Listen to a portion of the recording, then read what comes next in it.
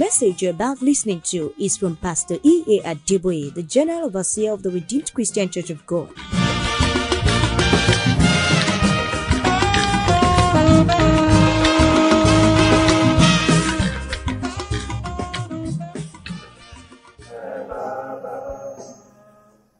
Father Almighty, once again, we just want to bow before you. Thank you, Lord. Thank you, Lord. Thank you, Lord. Thank you, Lord. Thank you, Lord. Thank you, Lord. Thank you, Lord. Father, we just want to say thank you. We don't know what else to say other than to say thank you.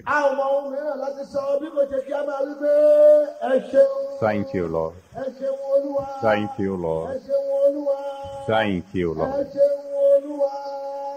In Jesus' mighty name we have prayed. Amen. Amen. Praise the Lord. Hallelujah. I say praise the Lord.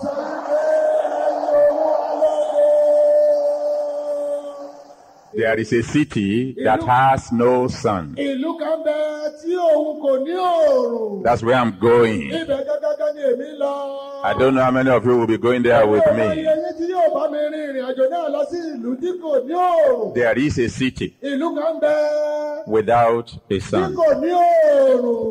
Now, when we say when we talk about a city without a sun, maybe I need to explain briefly. In a city where there is no sun, it follows that there will be no sunset there. And if there's no sunset there, it means there's no night there. And as we have discovered during this convention, sorrow, pain, everything evil belongs to the night.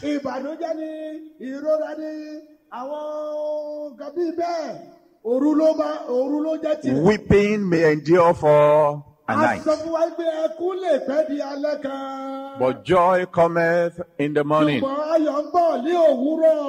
Weeping belongs to the night. Joy belongs to the day. In a city where there be no sunset, therefore, there be no sorrow there. There be no tears there. There be no pain there. There be no death there. According to Revelations 21 verse 4. Revelations 21 verse 4. The Bible says God will wipe away all tears from their eyes. I am going to a city where there is no weeping, where there is no sorrow, no pain, no death. How many of you will go with me? Let me hear you say amen. Because in this city there is no sunset, no ache, no pain, no sorrow, it follows that in that city there is fullness of joy.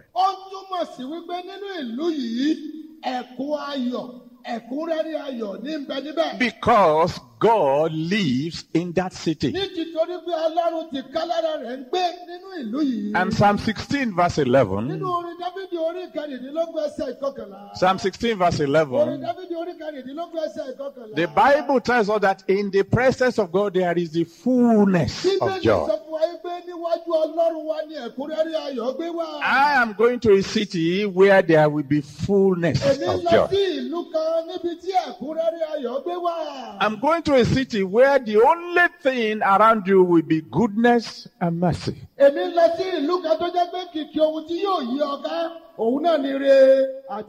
David said in Psalm 23 verse 6, he said, surely goodness and mercy shall follow me all the days of my life.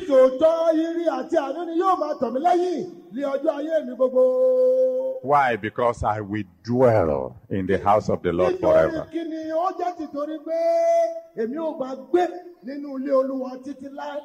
So a city without a sun can mean a city without sunset. No night, no sorrow, no pain, no sickness, no death, no barrenness, no NEPA failure. And that is where I'm going. However, on the other hand, a city without a sun could also mean a city in total darkness.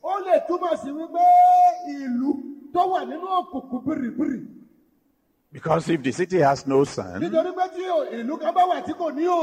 it could be that it has no light at all. And if it is a city of one continuous night,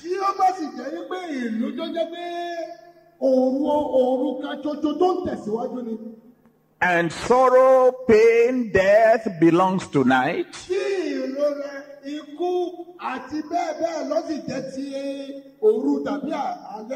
then it follows that those who will live in that particular city will be in sorrow forever.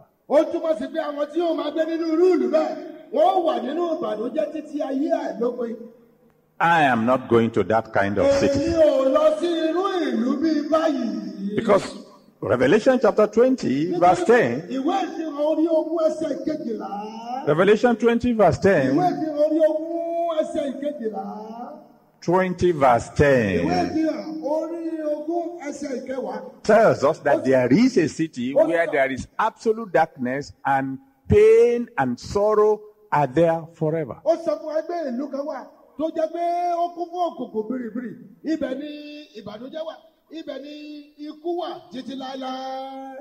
The fact that these two different cities exist is even confirmed by the Lord Jesus Christ himself, the truth. Because the first one, that one where there's no sunset, where there's no sorrow,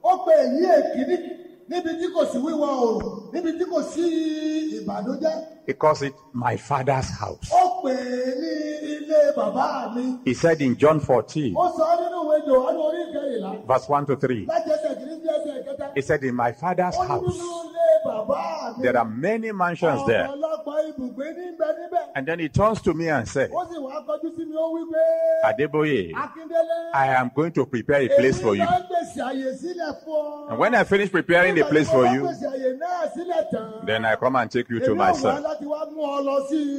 So that where I am, there you will be also. And then he calls the other city, where there is absolute darkness, he calls it Satan's house. In Matthew 25 verse 41. 25 verse 41. He calls it the habitation of Satan and his angels. So there are two cities without a sun. The first one, God is the sun there. That's why they don't need a sun. And there's no night there. The second one has no sun. It's a place of total darkness. And Satan is the king there. Now Jesus tells us that the two cities will be inhabited.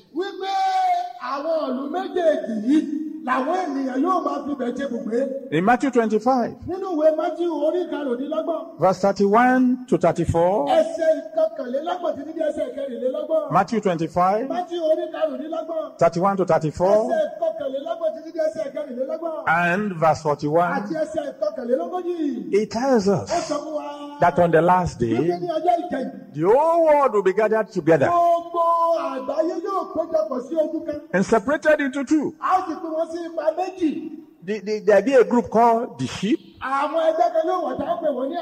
They will be on the right hand side. The other group will be called the goats, the disobedient ones, the sinners, those who refuse to repent, those who refuse to give their life to Jesus. They will be kept on the left hand side. After the total separation,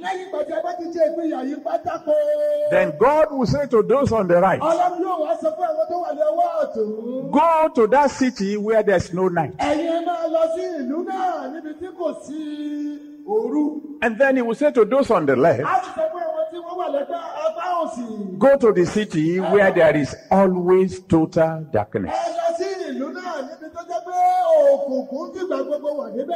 Now, which one are you going to? Do you know that the choice is yours? You can decide right now where you are going to end.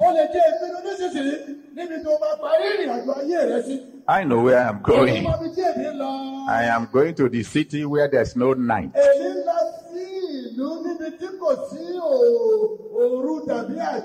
Jesus Christ said in John chapter 3 verse 3.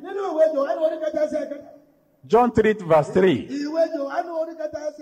He says, you must be born again before you can even see the kingdom of God. There's no argument about that one. But then he went on further to say in his word that for you to see God, you must be holy. No compromise. So the question then the questions are, what and what will you be willing to sacrifice to make sure that you end up in that city where there's never night?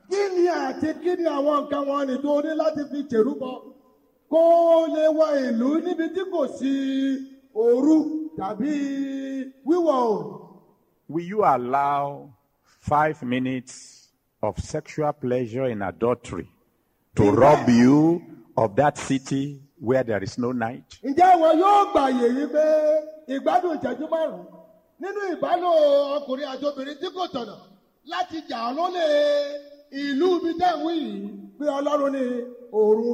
Because there's no adulterer there, not one. You will not find one there. Or will you allow the little advantage of telling a lie to rob you of that city?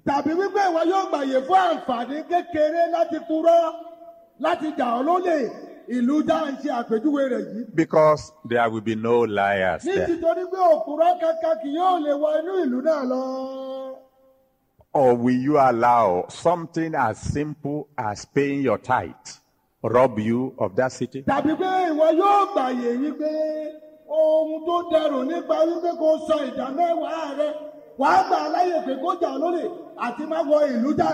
Because when you don't pay your tithes, the Bible says you are a robber.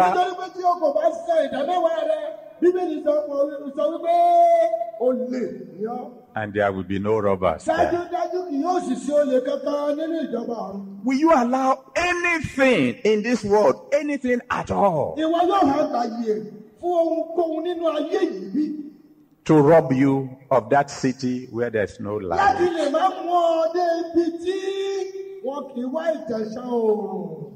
Or will you be able to say, like Paul said, nothing is going to separate me from the love of God?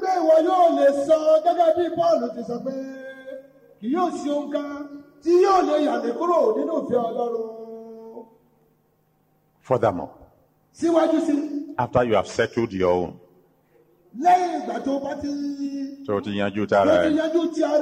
that you are going there, what will you do to make sure that every member of your family will also end up there?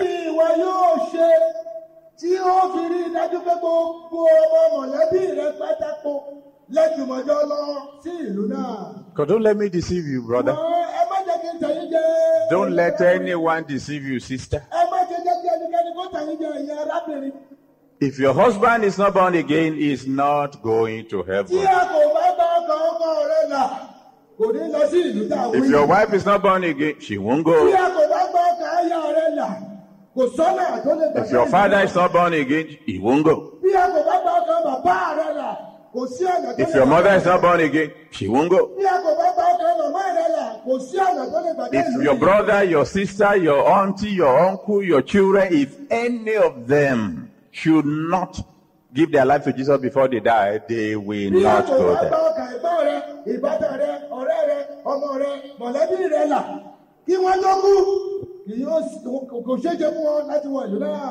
What will you be willing to do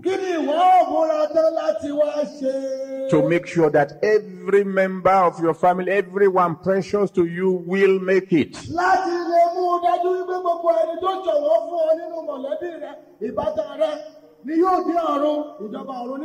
As soon as I got born again, and I realized how close to hell I had been,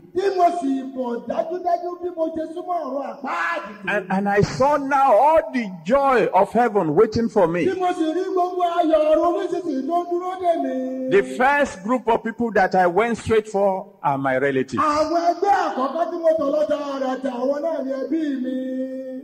I am not saying I've won all of them yet.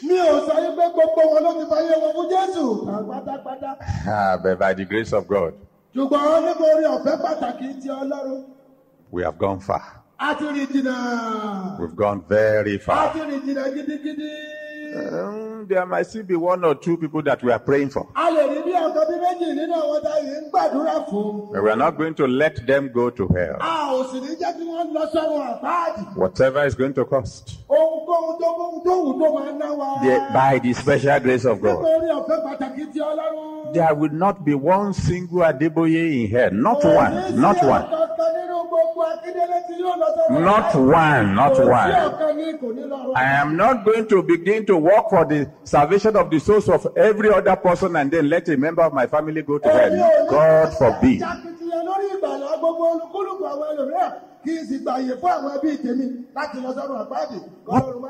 What will you do to get every member of your family into heaven? As soon as I saw that I was making some progress with my family, the next thing I did was go straight and focus on my village.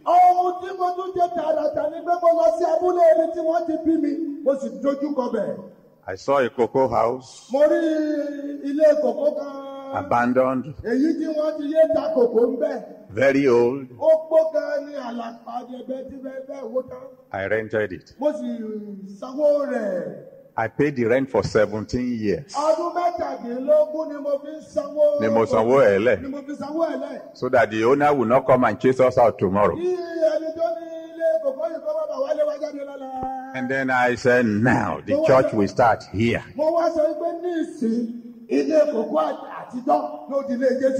Today things are different.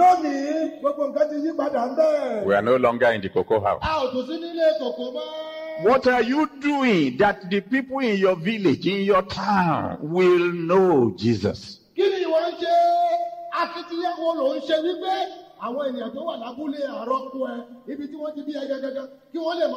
There is no glory in saying I am the only Christian in my family. No glory.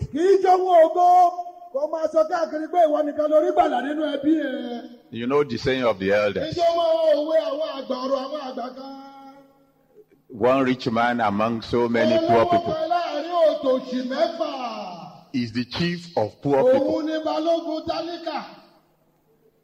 Let's go out, brethren. Some of these people will come gently. Some of them you will have to force them. Those of them you have authority over. Tell them whether you like it or not. You are coming to Jesus. Remember when I started the first fellowship at the University of Lagos?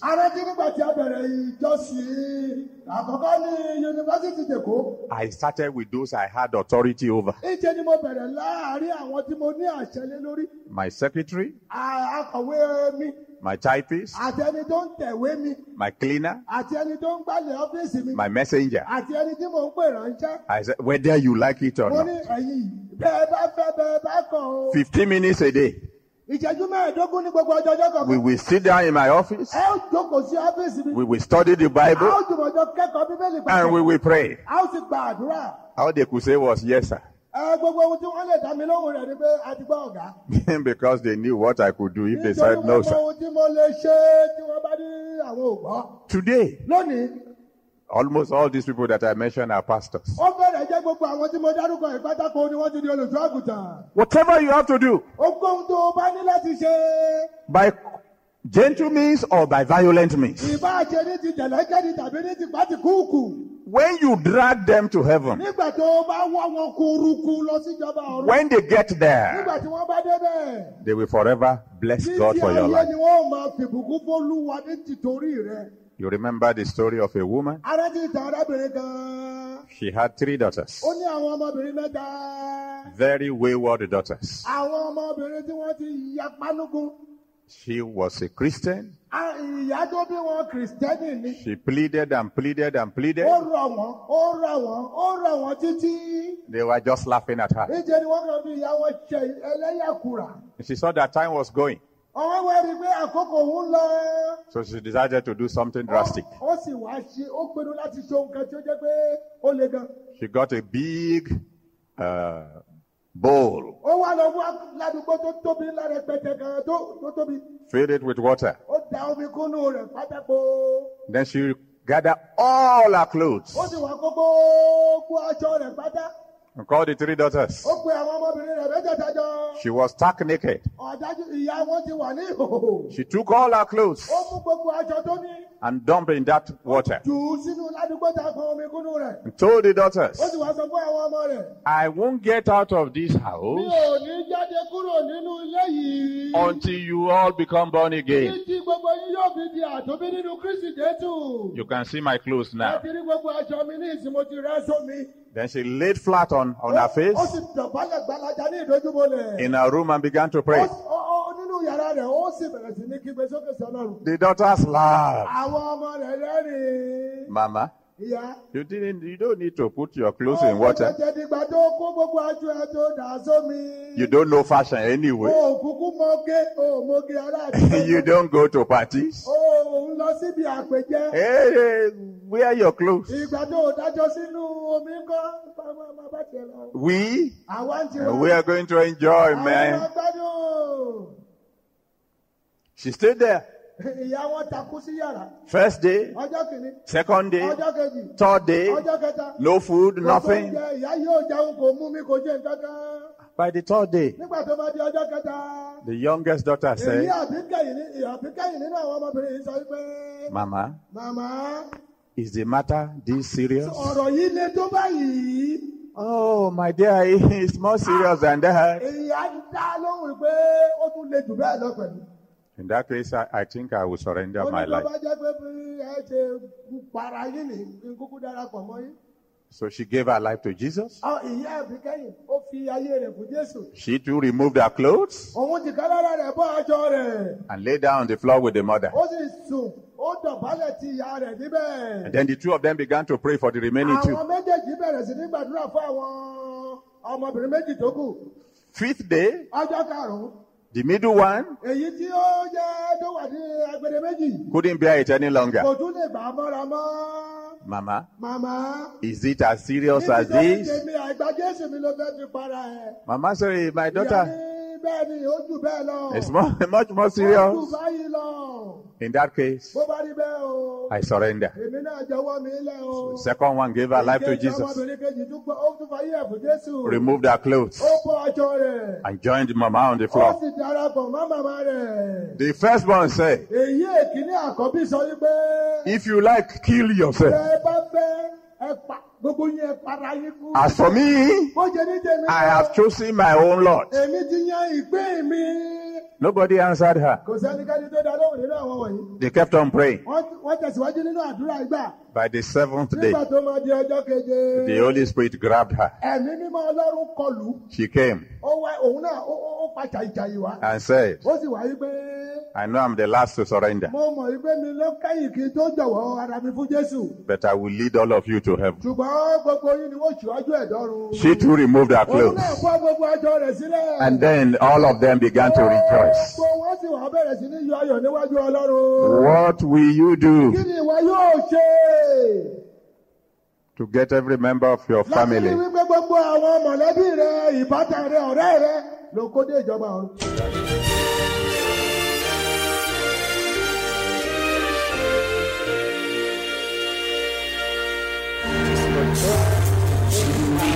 Faster.